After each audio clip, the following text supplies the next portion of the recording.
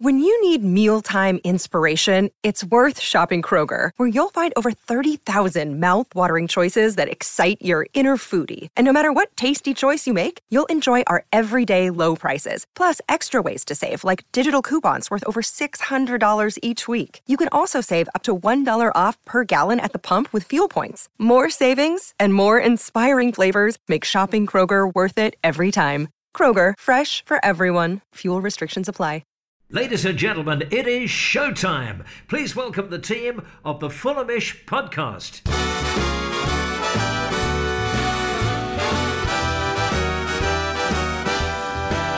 It's the Fulhamish podcast, your independent voice of Fulham FC. My name's Sammy James. Welcome to the show. It is the Thursday Club, and on today's podcast, we're going to be looking ahead to Monday night's game against Spurs at the Cottage. Could Fulham hit the heady heights of fifth? It is possible with a win against Antonio Conte's struggling Tottenham Hotspur.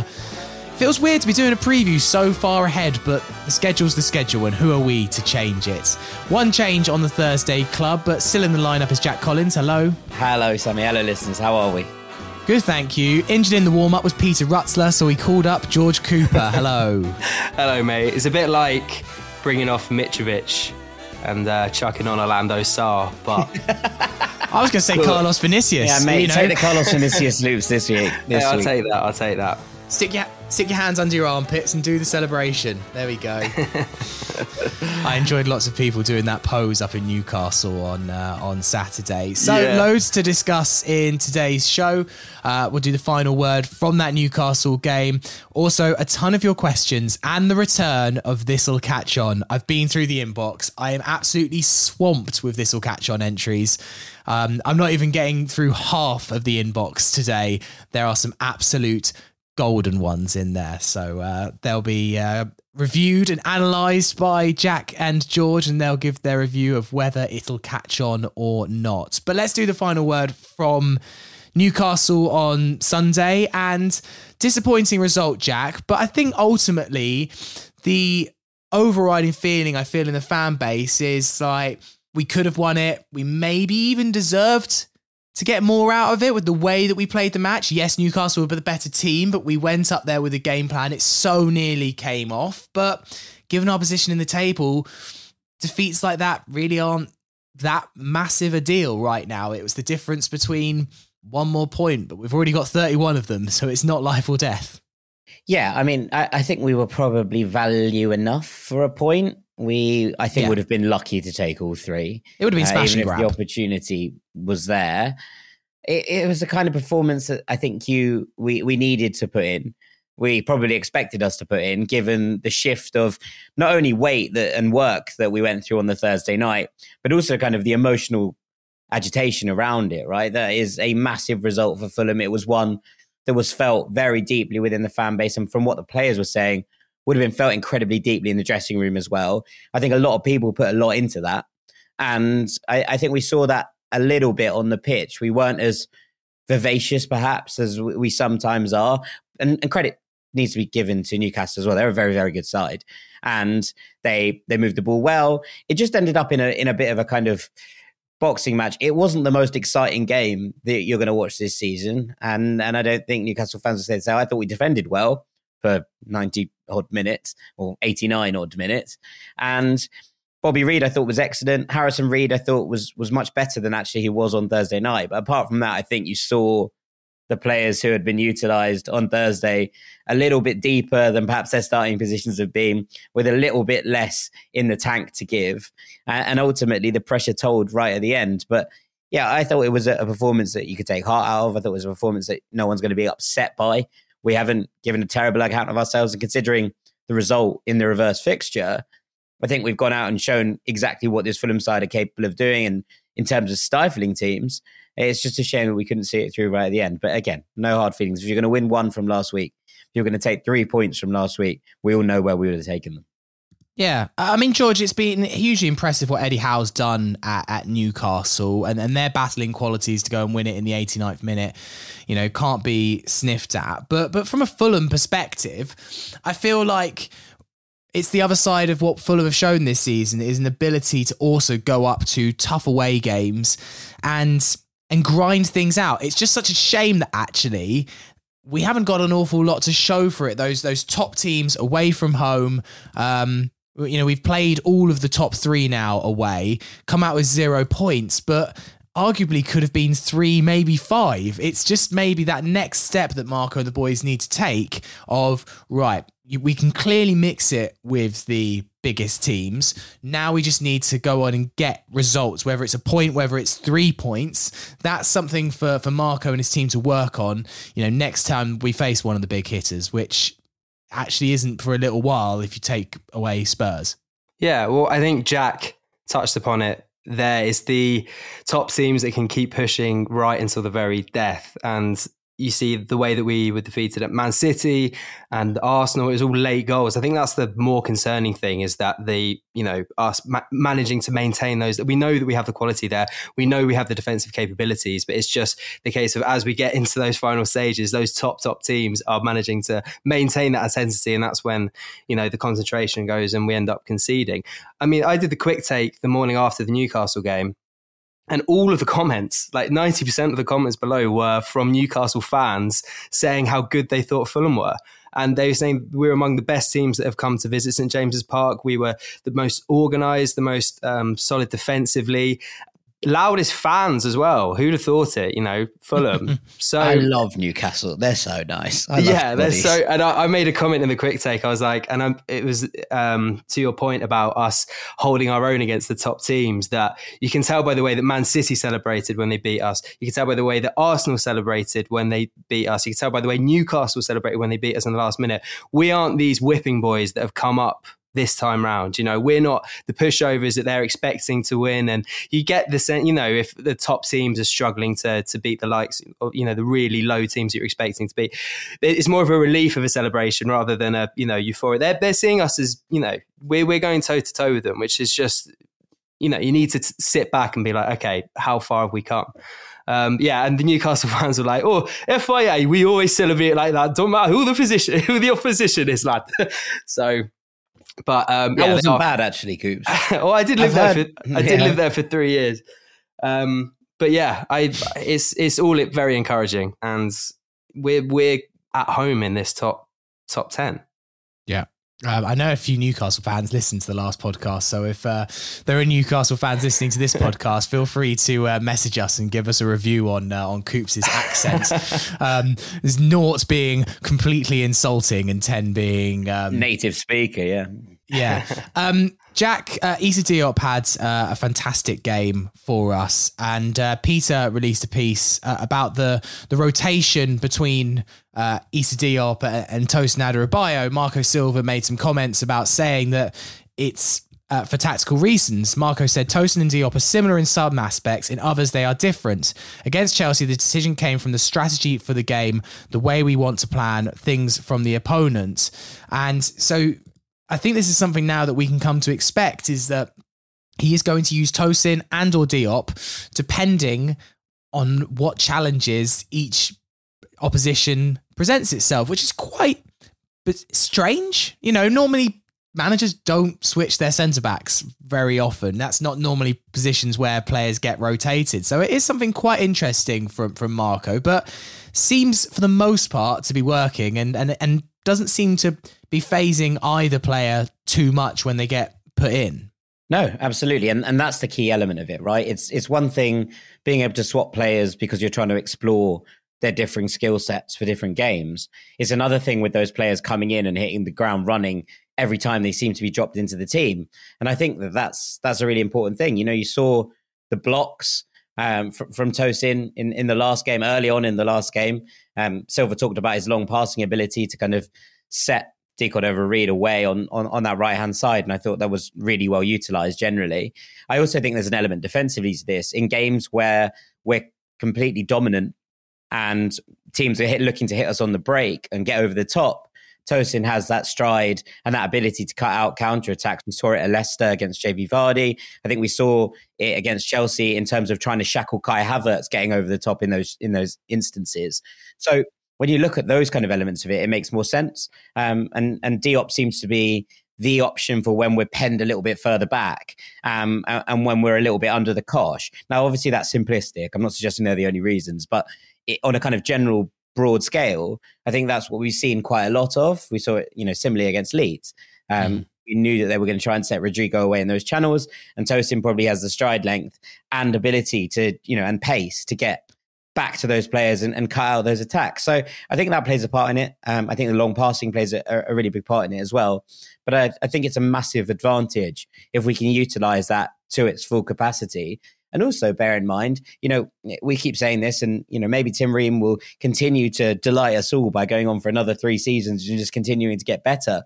But 2 defenders like that who are developing still, I think, in terms of their age, and who are offering different things to the team, might well be a partnership in tandem at some point in the long run. Now, right now, we haven't seen that. And maybe Marco's thinking on that is about leadership and direction within the back line. Maybe it's just because Tim Ream's been absolutely sensational and feels undroppable right now. But I think in terms of a combination of those things, we're looking at 2 players who are getting good runs in the team, so that if they were deployed together at some point, I don't think people are going to panic. And that's a really, really nice place to be within a centre-back rotation. Well, it'll be interesting to see what Marco does against Sunderland. Obviously, it was Diop and Tosin who got the nod in that Hull match. Tim Ream got a rest. Was that just because of the busy fixture build-up, or was that something that Marco wanted to see? He was like, right, let's play Tosin and Diop. That's potentially my 2 seasons away plan when eventually Tim Ream somehow age catches up with him, which it seems not to be right now. He's like Dorian Gray, Tim Ream, isn't he? I bet there's like a portrait in an Essex somewhere that's portraying this hideous, deformed guy with knee injuries and whatnot. But I don't know how he's keeping it up. Long may it continue. Long may it continue indeed.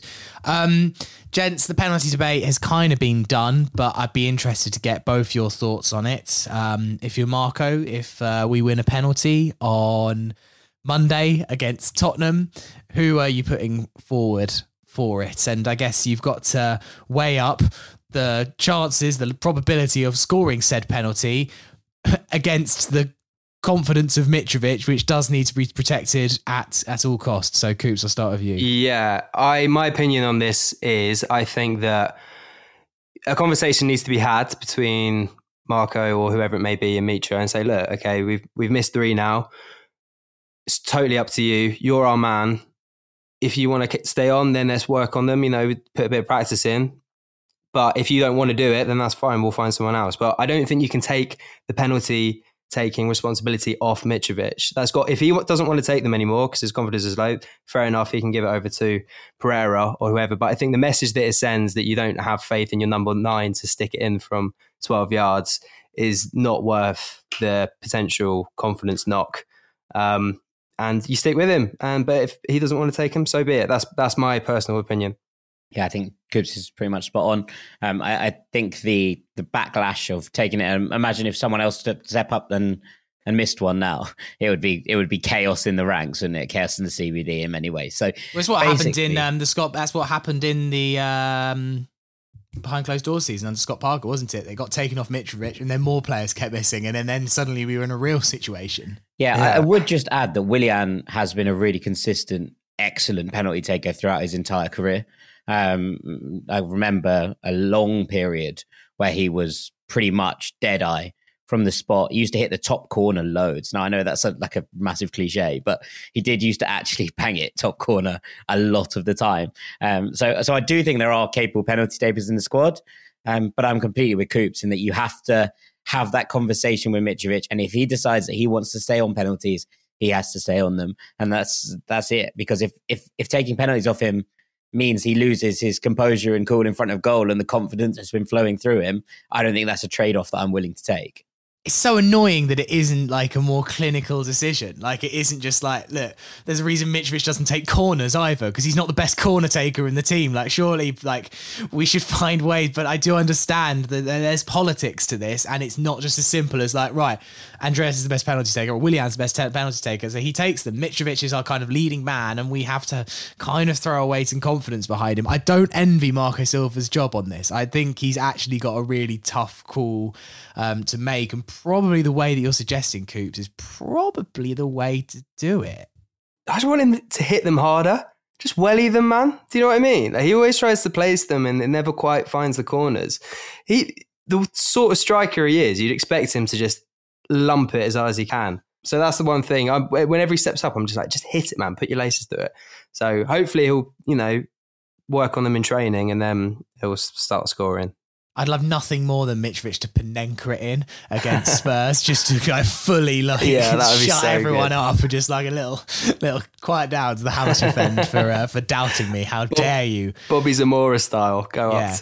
Bow down to your king. Jack, I always kind of like, there's always a couple of things that come out maybe 48 hours after a game. They're just like a little Twitter clip or something. The little elastico, the flip flap that Bobby Reid does just before he wins the penalty that probably shouldn't have been the penalty, but we would have got a penalty anyway and a red card. So, pick your battles, Newcastle fans. We'd have got one anyway, and you managed to keep all your men on the pitch. We should have got one anyway. Let's put it that way. That little bit of skill from Bobby Reid is so amazing. It's amazing the things sometimes you don't notice in the real time. Even watching on the telly, I didn't really spot that. Maybe because I was too angry about Pereira just being denied a penalty seconds before, but lovely. Just beautiful from Bobby. Not the player that you expect to be able to pull that off either, but yeah. I don't know, mate. I actually, this is one of those things. Bobby Reid managed to absolutely terrorise Chelsea down that right-hand side on Thursday night and then bopped over to the left to win a penalty against Newcastle. The boy is absolutely magic. And it's one of those, I was talking to Sam Tighe earlier and he's a writer for Southampton and he was asking, how does Southampton go about beating Newcastle? And I was basically like, well, they don't. But either way, he was like, should we just sign Bobby Reid? I was like, probably.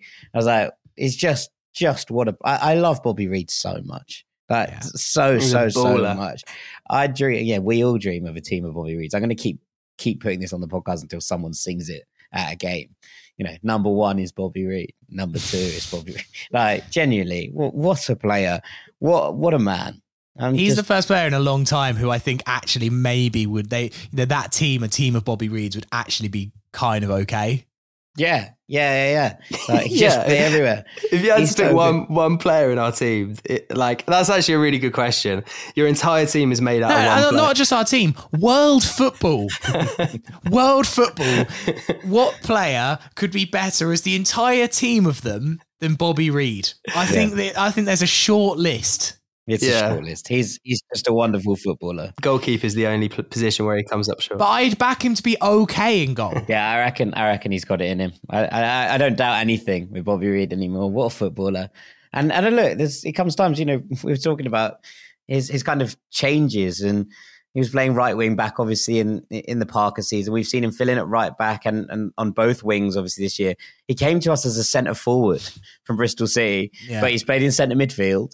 I would have no bother sticking him in at left back and being like, go on, have a go there.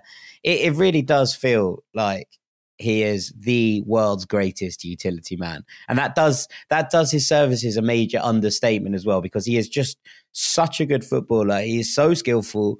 He's relatively calm under pressure. He tends to hit the target in one-on-one situations. He beats his man more often than not. He wins major challenges on the side. His defensive work rate is through the roof. Like, obviously, when people look back at this season so far and they go, who have your two players of the season been? People are going to talk about Palhinha, rightly so, because he's been so important, and Mitrovic for the goals that he's scored. But I do genuinely believe that there's a player of the year shout in there for Bobby Reid at this point, because he is just mesmeric in every situation. I bet you he's really good at other sports as well, like cricket, darts, swimming. I reckon he just can do anything. I'm trying to think now who would win if you had a team of James Milners and a team of Bobby Reids. I feel like they're the two players. Be a good battle. That'd be a game. There'd be a lot of running. There'd be a lot of running on that pitch. Let's put it that way. Someone do a FIFA sim. Anyway, onwards. Right, we'll take a break there. Afterwards, we're going to look ahead to Monday's game against Spurs. Another day is here, and you're ready for it. What to wear? Check. Breakfast, lunch, and dinner? Check. Planning for what's next and how to save for it? That's where Bank of America can help. For your financial to-dos, Bank of America has experts ready to help get you closer to your goals. Get started at one of our local financial centers or 24/7 in our mobile banking app.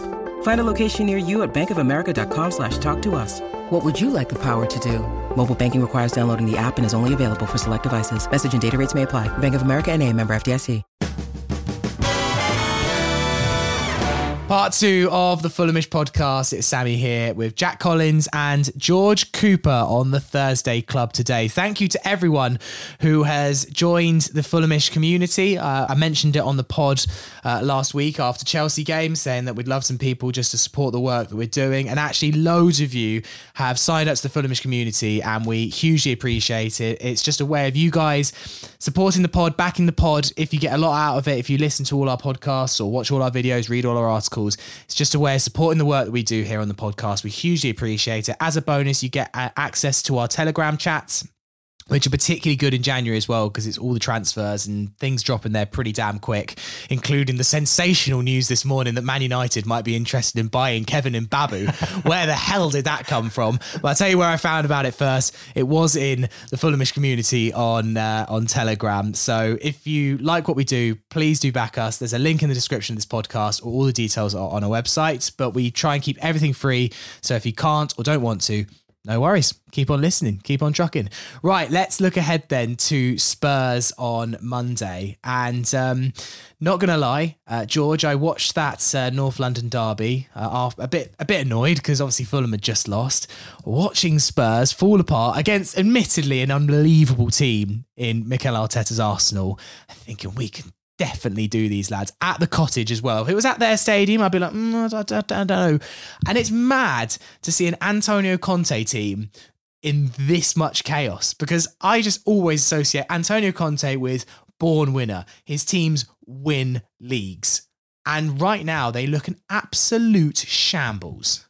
Perfect time to be playing them as well. They've got to make the long, treacherous journey up to Manchester City on Thursday. So really quick turnarounds ahead of the game on Monday. Yeah, they look terrible against Arsenal. There's all the things that you don't expect a Conte team to be as well, like disorganised, misfiring. My only worry is that they have players like Kane and Son who can just pluck a goal out of nowhere. That's the only thing that I'm worried about going into the game. But I'm going in with the same levels of confidence that I have at the Chelsea game, which I firmly do believe that we're going to win on Monday. And they're not going to want to be playing us either. They're going to think, trip to Craven Cottage, they're in form, narrowly lost against Newcastle, beat Chelsea. This could be another big scalp of the season. Yeah, Jack, I mean, Spurs' form since the restart has been interesting. They seem to always start 2 goals down. The first half is definitely where Fulham need to hit Tottenham. They are awful in the first half, and they seem to kind of get better in the second, and sometimes they manage to get out of some pretty big scrapes. They came from 2-0 down against Brentford, for example. I think the thing to be wary of is that they went away to Palace, and I know Palace is struggling at the moment, but they absolutely blew them away and won 4-0. If this Tottenham team clicks, then they really can click. But it's just that right now they don't seem to be clicking very often, and we need to hope that that's the case again. Yeah, I mean, look, but you said it there. All 4 of those goals against Palace were second half goals. The strangest phenomenon in world football right now is that Spurs can't play for the first 45 minutes of games. Now, I really hope I haven't just cursed that, but it has been a thing. Whether it happens or not, and obviously we'll see how they get on against City. But whether it happens or not here, it's a really strange phenomenon. And there's a couple of things that are really interesting with Spurs at the moment. One is that their wing backs just don't seem to be cutting the mustard. Cess, I thought, was actually all right against Arsenal in a team of relatively poor performances. But when you play in a system like Conte's, you need your wing backs to be exceptional, and you need them to be amongst your best players. And that just hasn't been the case for Tottenham this season. Their strengths have been in the centre of midfield, where I think they're very, very good. I'm a big fan of Bentancur. I think he's an excellent player, and Højbjerg next to him is a very, very capable footballer as well. We can hope that Bentancur's injury continues and that he continues to be out of this game, but it does look like he's edging his way back to fitness.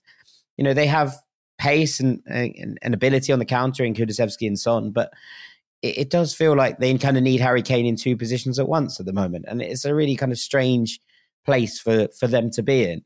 And this is it. I'm not going to stay here and sit and be like, we're favourites for a game against Spurs. They're above us in the table. And famously, we haven't done great against teams above us in the table this season so far. Yeah. Equally, you look at that side with the kind of chaos they're in at the moment, and you feel similarly, if not necessarily emotionally in the same way, as did going into that Chelsea game, where you're like, yes, obviously they have a team that on paper is probably still stronger than ours, But generally across the course of this season, have you seen all that many Spurs performances that have suggested that they are better than Fulham right now? And the answer is no. Whether they click and the woes that have becalmed them this season suddenly go away, yes, as you said, they do have the ability to turn it on. They do have the ability to be really good. But it's been seen in such flashes and such spurts that it's hard to kind of believe that they're going to suddenly start performing when all of the mood around the camp is so negative. You know, you see these Conte press interviews, you see what he's demanding. He seems to be at loggerheads with the board. There is this question mark over even whether he's going to be there next season. And you look at this and go, well, if they're in this much disarray, a Fulham team who have been organised, who have been well drilled, who know exactly how we're doing all season long, and Willian, their old tormentor, on that left-hand side, thanks very much. I think that there's a lot to like about this game in terms of if Fulham are going to get anything out of one of these top sides this season, it feels like a really, really big opportunity to do so. Yeah, and Coops, I mean, interesting to see how much of an advantage it is that Fulham have had an 8-day gap between matches and Spurs do have to go to City tonight. Now, this is a side that is used to playing midweek football and having to deal with it. They've been in the Champions League and the Europa League for a number of years, and they still do have 4 days with which to get over it. But, you know, it's a tough task at the Etihad. They've just played Arsenal as well. That's something that Fulham have got to take advantage of and come out the traps. And I really hope that this Fulham team has managed to have a few days off, because it's been a relentless schedule up until the point that we played Newcastle. It's the first time since Boxing Day that we've had even a full week, let alone more than a week, to recover. Yeah, and Tottenham have a pretty good record at Manchester City, if I'm not mistaken. Yeah, they're one of the best teams to, you know, they're almost like the key to unlock Guardiola's Man City almost. Yeah, but I mean, win or lose, it's going to take it out of the squad, especially in the situation that they're in at the moment, as you guys have pointed out. I'll be really interested to see the squad that we go for, because everyone's back from suspension, people coming back from injury. I assume that we'll see Jedi slip back in. Obviously, yeah, Mitrovic up top. Yeah, it's just going to be a lot of fun, really is. And yeah, I get your point that Tottenham are perhaps more suited and more used to these tight turnarounds, what with the European tournaments and whatnot. But I think they're there for the taking. I really, really do. I don't want to jinx it, but yeah. I fancy us. Jack, this is something I've been thinking, is like Mitrovic is still not fully recovered. Like he's still, either he's struggling for fitness or the injury hasn't gone away. And I can't quite work out what it is, whether it is the injury that's meaning he's not able to fully train, which means then he's not fit, or he just hasn't had a chance to get his fitness back. I just wonder, you've got a couple of cup games coming up, you've got like rests and stuff, and it seems sacrilege to say, but you've now got a striker in Vinicius that's probably got a bag of confidence. At some point, do we think about like... Not in a game against Tottenham at home, no. No. It's as simple as that. If Mitrovic is available, Mitrovic plays. I know exactly what you're getting at, and I don't think you're wrong for suggesting it, but I don't think that this is the time to start mucking with that. As you say, there's cup games coming up, there's opportunities to rest, and as you highlighted before, 8 days rest here for the squad between Newcastle and Tottenham. These are the games that you want, you know, your big players to step up in under the lights against the big sides. This is a big game, and I think Alexander Mitrovic will be desperate after the, you know, mess at Newcastle in many ways to actually get himself on the score sheet here and just right that wrong. So I understand what you're getting at, but no. Fine. I'm more than happy for you to disagree with me. I see where you're coming from, though, Sammy. But I think the time in which to utilise Vinicius would have been 20 minutes earlier against Newcastle, when it was obvious that Mitro was flagging. That's when you bring him on and try and make the most out of this, you know, spring that he's got in his step after writing himself into Fulham folklore on last week. But yeah, and Mitrovic would have been gutted to miss that Chelsea game. I'm sure he was, and you saw his reaction because Thogden filmed him in the cottage, you know, celebrating and being really passionate. But he would have been gutted to miss out on that atmosphere against Chelsea and stuff. So I imagine, as you say, Jack, like under the lights at the cottage, this is another opportunity for him to have his moment now, and make the most of the atmosphere. Speaking of, do you think like something that the Chelsea atmosphere, it won't quite be replicated against Spurs, but it'd be nice to get somewhere a bit closer, because it was just brilliant on Thursday. And it remains a London derby under the lights on a Monday night. I genuinely think it will be quite a good atmosphere. I mean, to be fair, the atmospheres have been pretty excellent throughout the season, I think, generally. Maybe the Newcastle home game aside, but it was quelled and dulled for a reason. It has felt like it's been pretty lively throughout the season. So I think that, a night game in particular, people will be up for it. It's a game that people will want to get one over as well. It's an easy thing to say that teams are struggling, but it doesn't matter if Liverpool, or obviously Chelsea is a bit different in the way that it's a game against your local rivals, sure. But I think you look at those games against a Liverpool or Man United, even if they're struggling, even when there's seasons that they haven't been as good as they perhaps previously were, they're still the teams you want to get one over. They're still the teams that you go, can we beat one of the big guns? Because even if they're not having the season that they might be, hoping for, I think there's plenty to like about beating a team with that kind of historical value. And so I think people will be up for this one. Yeah, these are the teams that I like. A lot of people, I don't think people are saying it as much anymore because people have realised it's really fun to be good in the Premier League. But these are the games that you want to be in the top league for. Yeah. These are the games that you buy a season ticket for in the Premier League and you get excited for. Spurs on a Monday night, a Spurs side that's a bit out of form, Fulham are good. Like this is the kind of game that makes it all worth it in the end. If we do win, George, should we copy Brentford celebrations again and do Freed from Desire and do a lap of honour around the pitch? They wrote Freed from Desire, didn't they? Yeah, apparently Gala is just like a Brentford fan. He wrote it for Brentford specifically. And, it was a really novel idea to come up with a lap of honour. I've never heard of that before. Like applauding the fans after you've won. It's genius stuff. And I think that, yes, we copied it against Chelsea and I think we should copy it again, Coops. What do you say? Yeah, I thought, probably going to get slated for this, but I thought the celebrations when they beat Liverpool were, it's pretty tin pot. Like, I'm sorry. I know that we stayed behind after the Chelsea game, but it wasn't that long. You'd have thought they'd won the fucking Champions League. Like, come on. No, mate, I stuck around for about half an hour, maybe 45 minutes. I don't think I was back in the Duke till about 11 o'clock. So I'm actually not going to throw any stones. They do Freed from Desire about Ivan Toney. No, they don't about Wissa. Is it? To be fair, they only signed him last year, so it'd be very impressive if they've been doing it pre that. Yeah. Also, Brentford wrote "Hey Jude" as well. Yeah. Billy the Bee back to back Paul McCartney. I've always heard. Oh dear. Oh, absolute weapons. The Hammersmith end are going to smell blood on Monday, and it will be a great atmosphere. I'm certain of it. If we could just attack the Hammersmith end in the second half, please, though. That annoyed me. Although I imagine Coops, as a Putney End ultra as you are, you probably enjoyed the fact that for once it was the other way. Vinicius did that celebration about 5 meters away from me. I was losing my mind. It was so good. Yeah, because it's shithousery, isn't it, when they do the switcheroo? But I'm like, oh, sweet. That doesn't bother us anymore. We're a new site now. Yeah. Right, we're going to take a break there. Afterwards, we've got some of your emails, and then this will catch on. Part 3 of the Fulhamish podcast. It's Sammy with Jack and Coops. This will catch on in a second. Yes. But first of all, your emails. Let's go through. Yeah, can we just do this will catch on, please? No, we've got to do a few emails first. I'm joking. Give everyone their due. Yeah.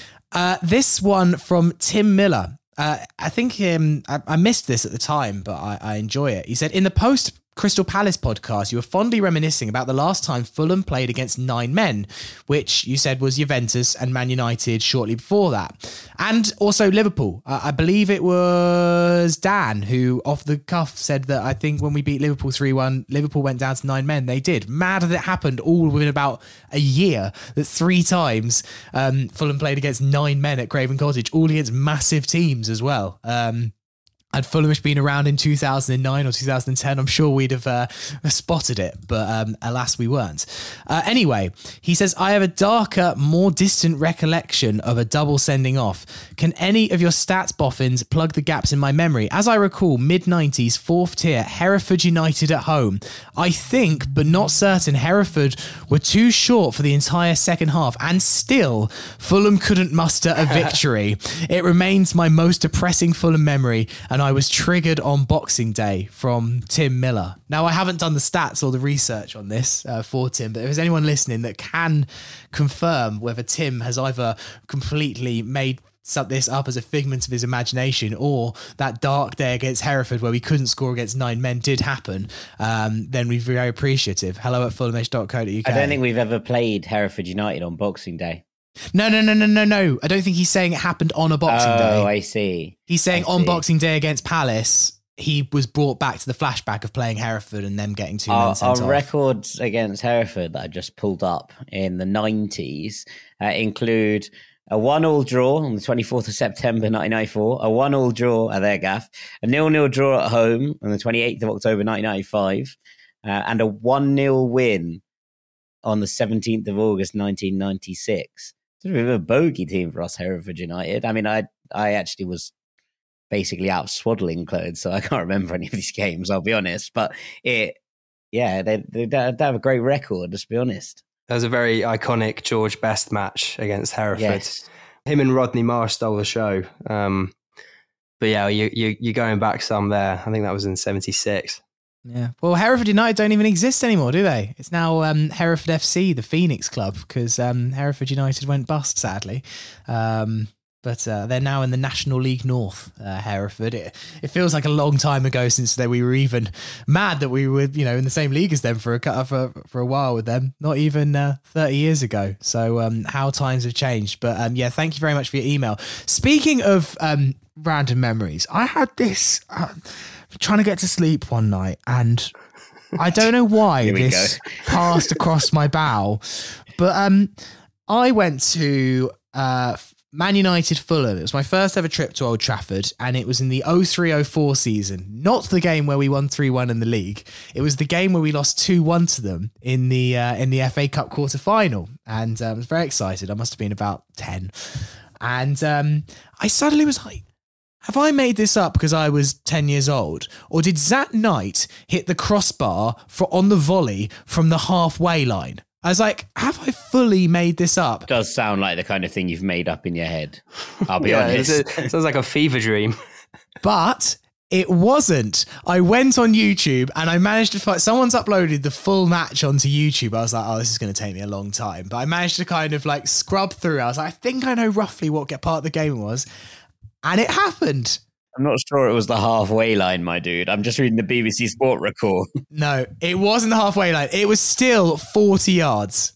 There's 30 yards on the BBC. Steve Malbronk flicked it on, and Zat Knight, full on the volley, smashed it. Crossbar would have been one of the best goals Old Trafford ever seen. And I didn't make it up, which I was quite pleased. I didn't do it at the same time, by the way. I waited a day and I was like, it came back to me. I was about to say, your poor wife. I just imagine you tossing and turning, not 2 being in the able morning. To drift off, 2 in the morning, reaching for your laptop. Yeah. Waking her up to John Motson's frantic commentary. And it's Zat Knight from the halfway line. And you're like, I knew it. She's like, I've got work in the morning, would you not? Just sometimes you get those thoughts and you're just like, did I completely made that up? But more often than not, I didn't. Right, this one from Full Ernstum, I think is his name. Anyway, it says, hi Sammy, there has been much talk about whether we will be able to keep Mitro and João in the coming seasons. I have a different, more optimistic view than what has been discussed on the pod. I think they are staying. I would love to hear the Thursday Club's take on this. The Khans basically have 2 options. Number 1 is sell Mitro and João and reinvest to consolidate our position as a bottom half Premier League team. 2, keep them and take the team to the next level by adding players of Mitro and João's quality. The former poses the risk that Silva would leave as well as any standout performers. The risk of any team in bottom half of table being dragged into relegation battle over a number of seasons is pretty high as well. If we stay up this season, it will be the Khans' second season in the Premier League.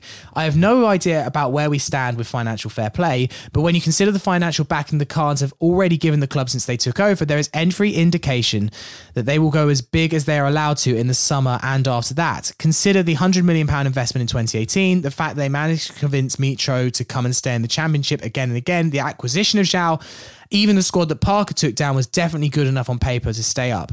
The Khans have spent big whenever they could. They must be down some considerable 9-figure sum within the club. The new stand is coming into full operation in the next year. And with the momentum we are in, and with Silva getting so much out of this team, I think it is only logical for the Khans to double down and take us to the next level. The risks of not doing this far outweigh spending big. So he'd like our thoughts on whether his blue sky thinking, definitely glass half full thinking, but I liked it. So, Coops, what do you think? Is it a time now where the Khans, assuming we stay up, will double down in the summer? It feels like a big opportunity, but quite often when clubs get the opportunity to double down, and I know this is what a lot of Leicester City fans are annoyed about at the moment, sometimes clubs don't do it. I think we're doubling down. I really do. The Khans have never once showed themselves to be shy of dipping into their purses. Shahid tried to buy Wembley, for God's sake. Like, this is not a man with shy and retiring ambitions whatsoever. And Fulham are now a really attractive prospect. Let's not forget, London club, top half, players are going to be coming in and they can be sold the dream that you're not, hopefully, pending Marco remains and João remains and Mitro remains, you're not going to be in a relegation dogfight. You're going to be challenging for the European spots.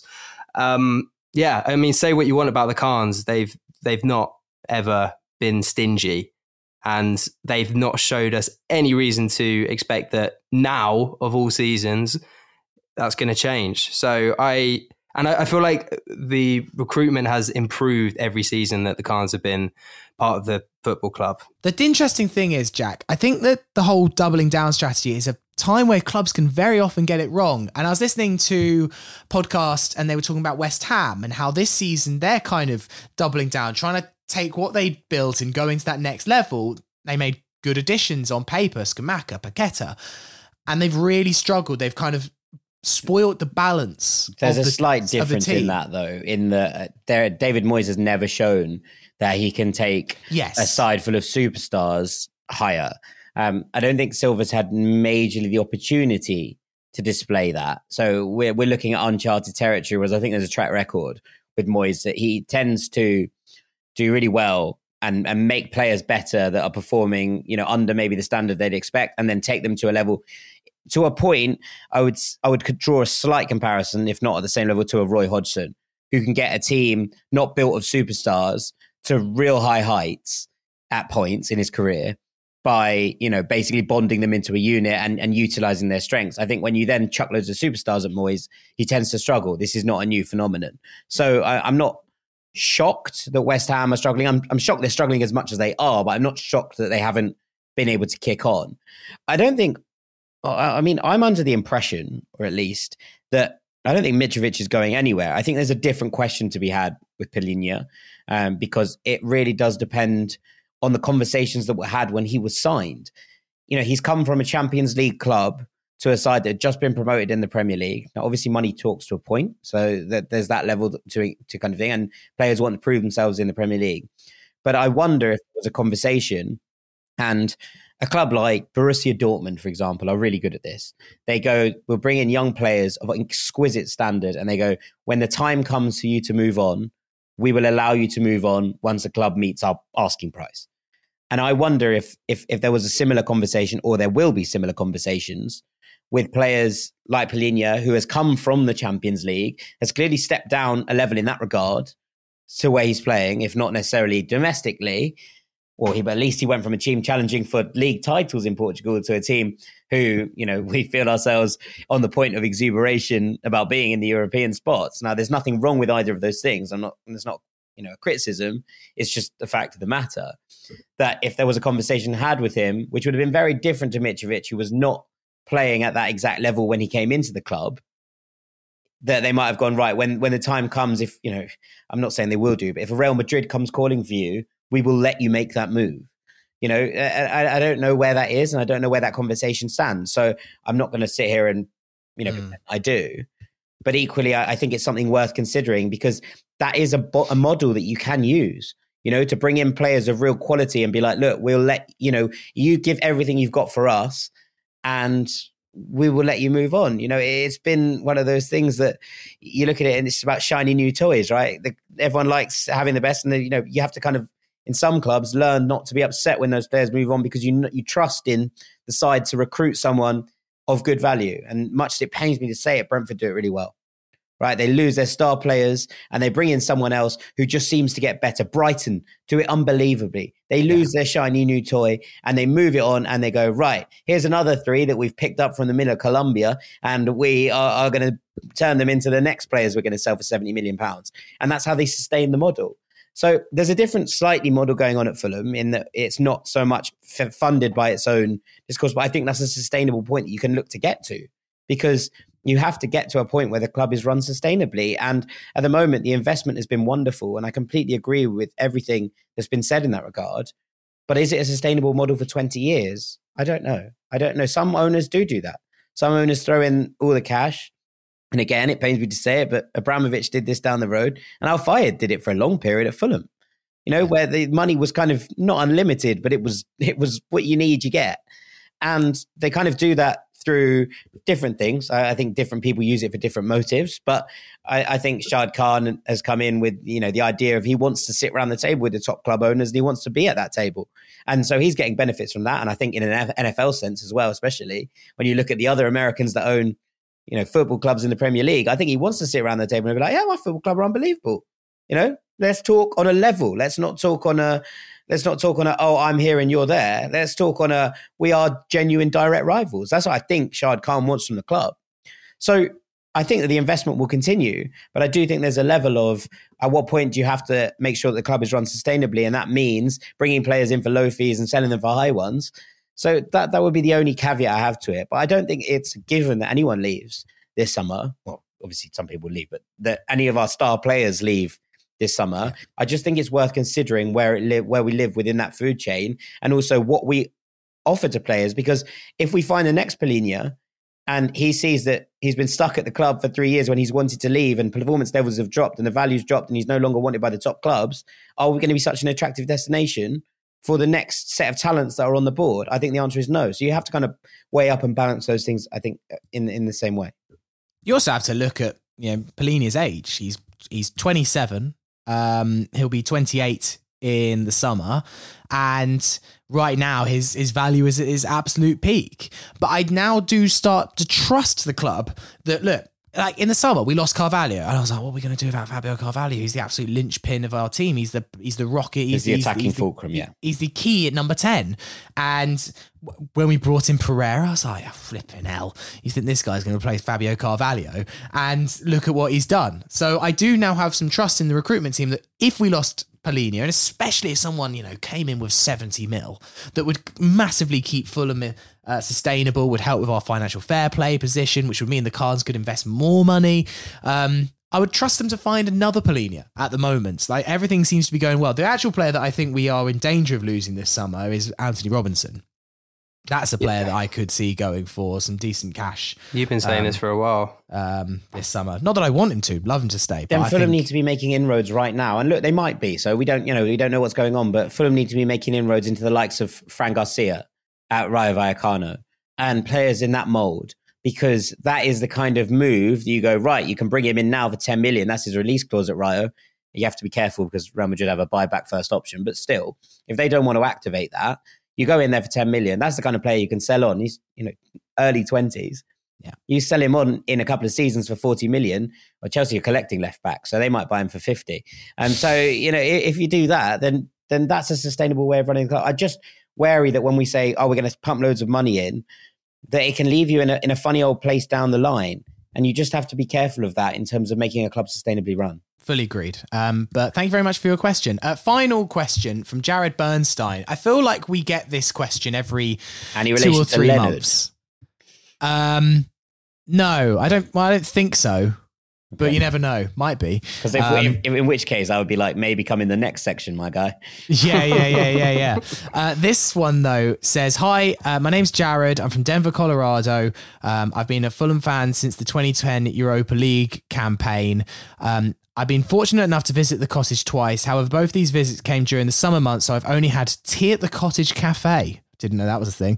And visited the team's store to purchase both my Zamora and Berbatov jerseys. This year, I'm going to have my first Craven Cottage experience, proper Craven Cottage experience, as I'll be in town for the match against Leeds on April 22nd. I want to get an authentic match day experience as possible, so I thought I'd come to you for some advice. Any recommendations for pre-match pubs, routes to the match, etc.? As I say, Coops, we've answered this question a few times, but, you know, it never hurts. So a couple of things that Jared can do on a match day just to make sure he has the full authentic Fulham experience. I mean, there are so many pubs around Fulham, Hammersmith, Putney, but I'm going to give a shout out to River Cafe opposite Putney Station. Just a really lovely, authentic Italian, like family-run cafe that does a great full English. So if you want a proper English football experience, Fulham football experience, get yourself there early, set yourself up for the day with a nice fry-up, and then wander on down to any number of the pubs that are nearby. The Golden Lion's just around the corner. Where else do we go? Bishop's Bar is great for a pint. And if you want a slightly, I mean, I wouldn't say that's an authentic Fulham experience. Yeah, but I love that place, but I wouldn't exactly say it's the most authentic. Obviously, Fulham. just do the classics. Like, yes, I agree, though. That's a great shout for a starting place, Coops. But then just go and do the Golden Lion, walk down from the Golden Lion at Putney Bridge and make that walk through the park. You know, it's not the way I come. It's not my kind of route to games, but I think it's the most Fulham and the most authentic route to games. So I would suggest that if it's your first time at the Cottage, it's something that you just kind of have to do. Yeah, as I say, play the hits, you know. Jared, have a good time. The only thing I'll say is that if Fulham reach the FA Cup semi-final, that Leeds is on that weekend. So you might have to move your match day experience from the Cottage to Wembley if we can continue our cup run. Or annoyingly, if Leeds get to this semi-finals of the FA Cup, then you just really fallen for bad luck. But you never know, you might be here for a big FA Cup semi-final. Still a long way to go. We're only in the fourth round. Right, now it is time for This'll Catch On. It has been a long time since we've done this. Let's go. Let's do it. If you're new to the Thursday Club, This'll Catch On. It's been going for just over a year now, and it's where people email us songs that could be sung on the terraces at Fulham, and we basically decide whether this will catch on or not. We have no actual power to whether songs do catch on, but we like to say of their likelihood of the masses picking it up. We haven't done it for a good couple of months now, so it's nice to be back, and my inbox is bulging for the amount of This'll Catch Ons. My storage is in desperate times. There was a very funny tweet that I saw from John on Twitter saying, one of my favourite bits of the Fulhamish pod is the This'll Catch On feature where Fulham fans send in suggestions of songs that might be popular at Brentford in 4 years' time. Very good. Touche. Apps that you mentioned, John, because I think his This'll Catch On is coming up at the end. But we're going to start off with one from Oliver Smith. He said, "Hi, Sammy. I've had this ringing around in my head for ages now and just got round to sending it in. A chant for our one and only Kenny Tete. Hope you enjoy." And he said, "Was lovely to meet you at the Everton game with my dad." I remember Ollie and his dad. They were very nice. We met in the Bishop's Bar. This is for Kenny Tete, to the tune of "Be My Baby" by the Ronettes. Here we go.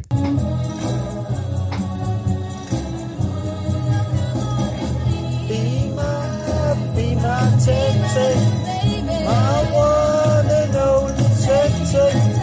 Be my Tete, be my, oh, oh, oh, oh, oh. Be my Tete, my one and only Tete. Be my Tete.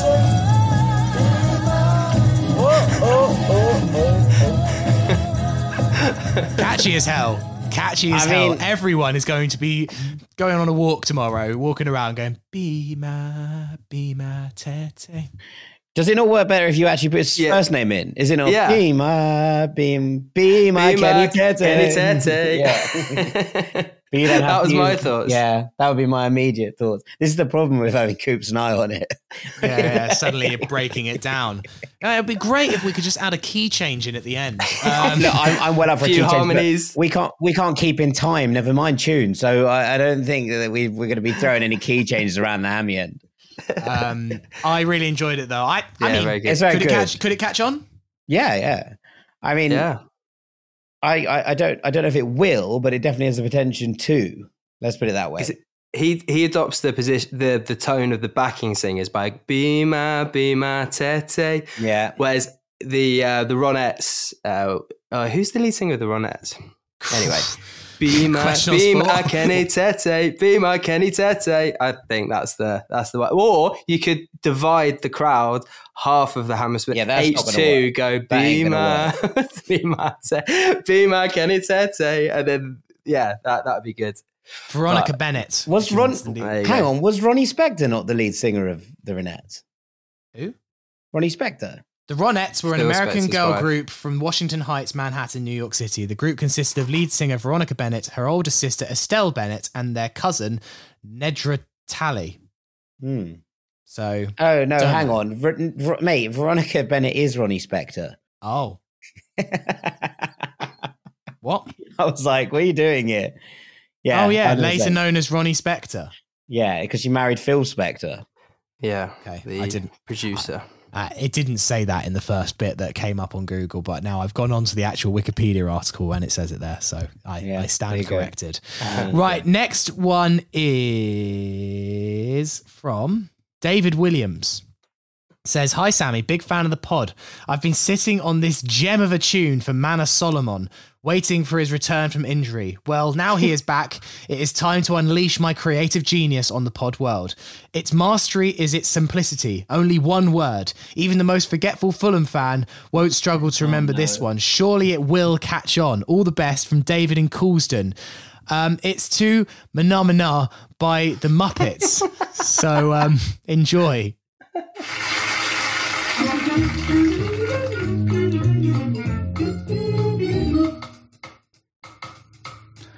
Mano mano do do do do do. Mano mano do do do do. Mano mano do do do do do do do do do do. I mean, that'll catch on. Done. That'll catch on. Someone's going to be singing that at like Brighton away. Phenomenal. Phenomenal. Yeah. I want Solomon when you to be said in there one somewhere. word, I thought you were just going to go Solomon. Yeah, I was waiting for that as well. I like it. Do you think it works? But it kind of works with do do do do do Solomon do do do do do. Yeah. Mano. Maybe you could do both. Maybe you could mix them in. Then it does change his one word thing about forgetful Fulham fans, which makes a fair point about. So yeah, well, I think that has potential. Yeah, I thought it had potential as well. Well done, David. That's it. Very, Good very start. good. Good start. Back to this catch on. We might actually get something going here. Yeah. You wait. Right. This. This is from John Hall, who, as you mentioned, was the person that sent in that tweet, Coops. If we're going from the unbelievably simple, we're going for the incredibly complex. Excellent. Listening to your recent episode where the huge virtues of Tom Kearney were being extolled, it dawned on me that we only really have one song for him, which incidentally our 6-year-old insists on singing as Everybody Loves Tom Kearney instead of Ain't Nobody, which is actually better.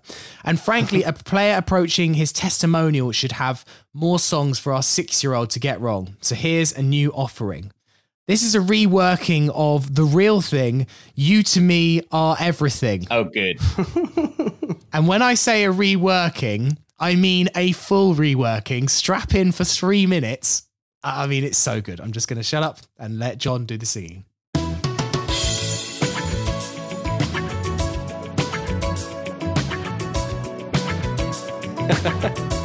Very Magic FM. Right now, I feel like I'm on a Sunday morning having some pancakes.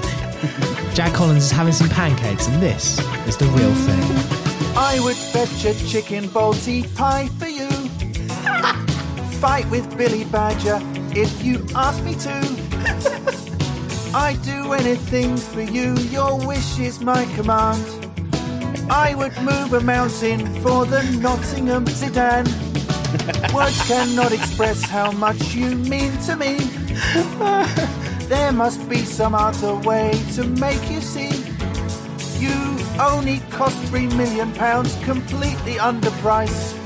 We'd never won at Wembley, so you went and did it twice. Oh, you to me are everything, the sweetest song that I can sing. Tom Kenny. Tom Kenny. You were there when we were shite, but now we're fucking dynamite. Tom Kenny. Tom Kenny. When we need to slow things down, then Marco brings you on.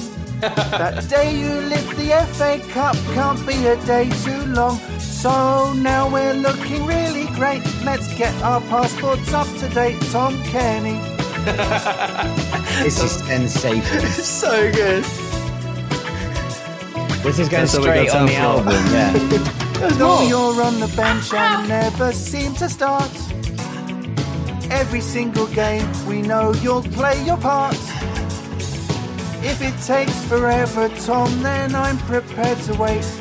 That day you made John Terry cry was really fucking great. Oh, you to me are everything, the sweetest song that I can sing. Tom Kenny. Tom Kenny. You were there when we were shite, but now we're fucking dynamite. Tom Kenny. Tom Kenny. When we go a goal ahead and Marco brings you on, he knows you've got the silky skills to keep us holding on. So now you've got the best of me. Come on, let's win the Conference League. Tom Kenny.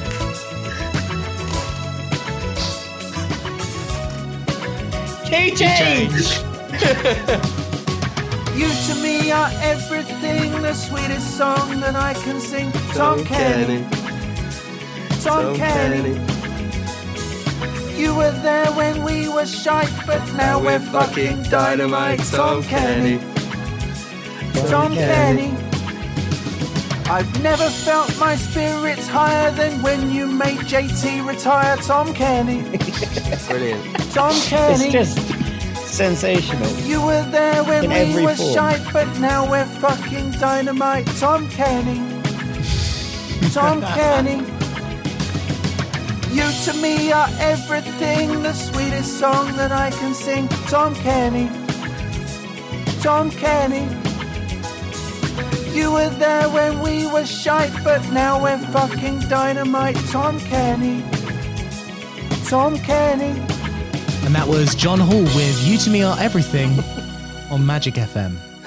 We'll be right back after this short break. Nah, I'm going to say it. I challenge any artist, don't get him, we'll get him clashing, to come in here and better that. That is the greatest fire in the... We'll catch on. Oh, so good, man. I also think it's like a double whammy, because it's not only the best This Will Catch On of all time, but it's also a chorus that might literally catch on. So he's hit the impossible heights.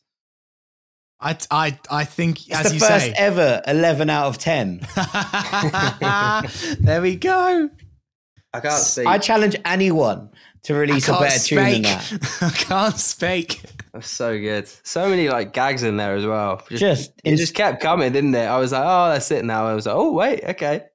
We go again. You thought it was over halfway through. We hadn't even got to the key change. That is the best. That's the best This Will Catch On of all time. It's got the comedy value, the actual catch on factor, and the fact it's just beautifully written and it's well funny. Like, it's everything. That song is everything. You went full Louis Walsh there. It's got the humor. It's got the song. It will catch on. You're gonna win this competition. UK number one. I'm talking. Not even better. That is just unbelievable. Yeah, so good. Hats off. This is going to be a bit pie in the sky, but if we released that just before Christmas, we'd get to we could get to 15th in the charts, I reckon. Do you think we could get on the big top 40? Do you think we could get there? Even number 39 would be an achievement if we got all Fulham fans. Did it for charity. I mean, it's that level of good. It's that level of good. Yeah. The line, now you've got the best of me. Come on, let's win the Conference League. That was the clincher for me. John, thank you so much. Hats off, John. That is absolutely acceptable. I know he went to a lot of trouble to record that and send it in.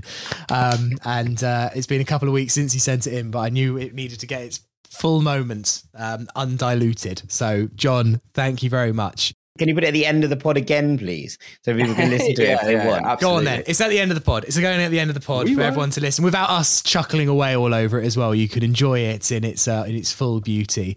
Send in any more This'll Catch Ons if you dare to hello@fulhamish.co.uk. I've got plenty more in the inbox coming next week. I actually had one, but there's no way in hell I'm following that. No, absolutely not. Keep it for another week, Coop. I'm gonna send it in. Send it in another week, Coops. Thank you very much for listening today. The pod will return on Tuesday after we play Spurs. So we've got a few days without a pod, and then there'll be a Thursday Club this time next week, looking ahead to the FA Cup match against Sunderland. George Coopers, thank you for stepping in at the last minute. What a pleasure. All good. Pleasure's mine. I'm in the Thursday Club. Well, how about that? You have hosted the Thursday Club, but you've never been a guest on the Thursday Club. I've not. This'll Catch On will live long in the memory. That was an utter joy. Jack Collins, thank you very much. Thank you, Sammy, and thank you, John.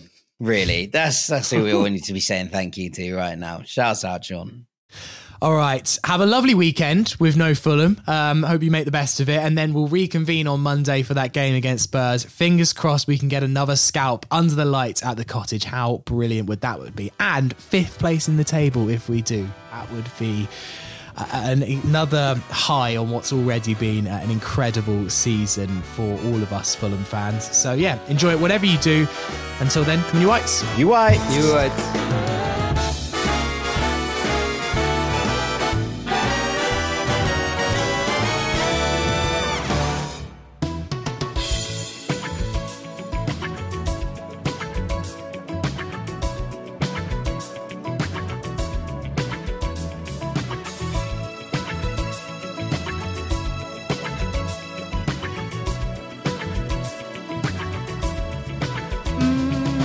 I would fetch a chicken balti pie for you. Fight with Billy Badger if you ask me to. I'd do anything for you, your wish is my command. I would move a mountain for the Nottingham Zidane. Words cannot express how much you mean to me. There must be some other way to make you see. You only cost £3 million, completely underpriced. We'd never won at Wembley, so you went and did it twice. Oh, you to me are everything, the sweetest song that I can sing. Tom Kenny, Tom Kenny. You were there when we were shite, but now we're fucking dynamite. Tom Kenny, Tom Kenny. When we need to slow things down, then Marco brings you on. That day you lift the FA Cup can't be a day too long. So now we're looking really great. Let's get our passports up to date. Tom Kenny.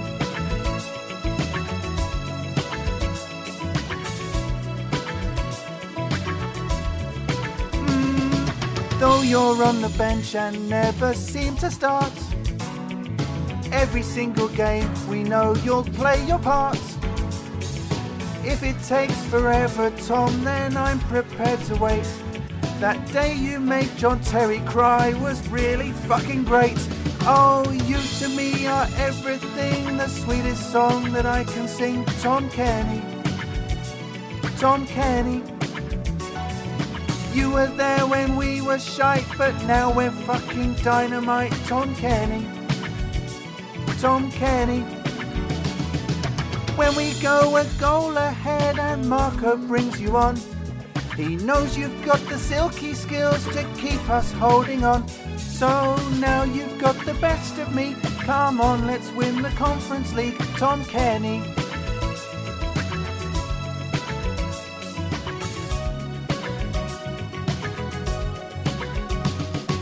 You to me are everything, the sweetest song that I can sing. Tom Kenny, Tom Kenny.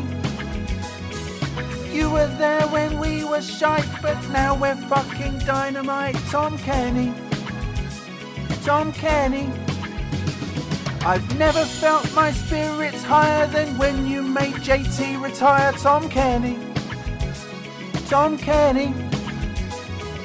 You were there when we were shite, but now we're fucking dynamite. Tom Kenny. Tom Kenny. You to me are everything, the sweetest song that I can sing. Tom Kenny. Tom Kenny. You were there when we were shite, but now we're fucking dynamite. Tom Kenny. Tom Kenny.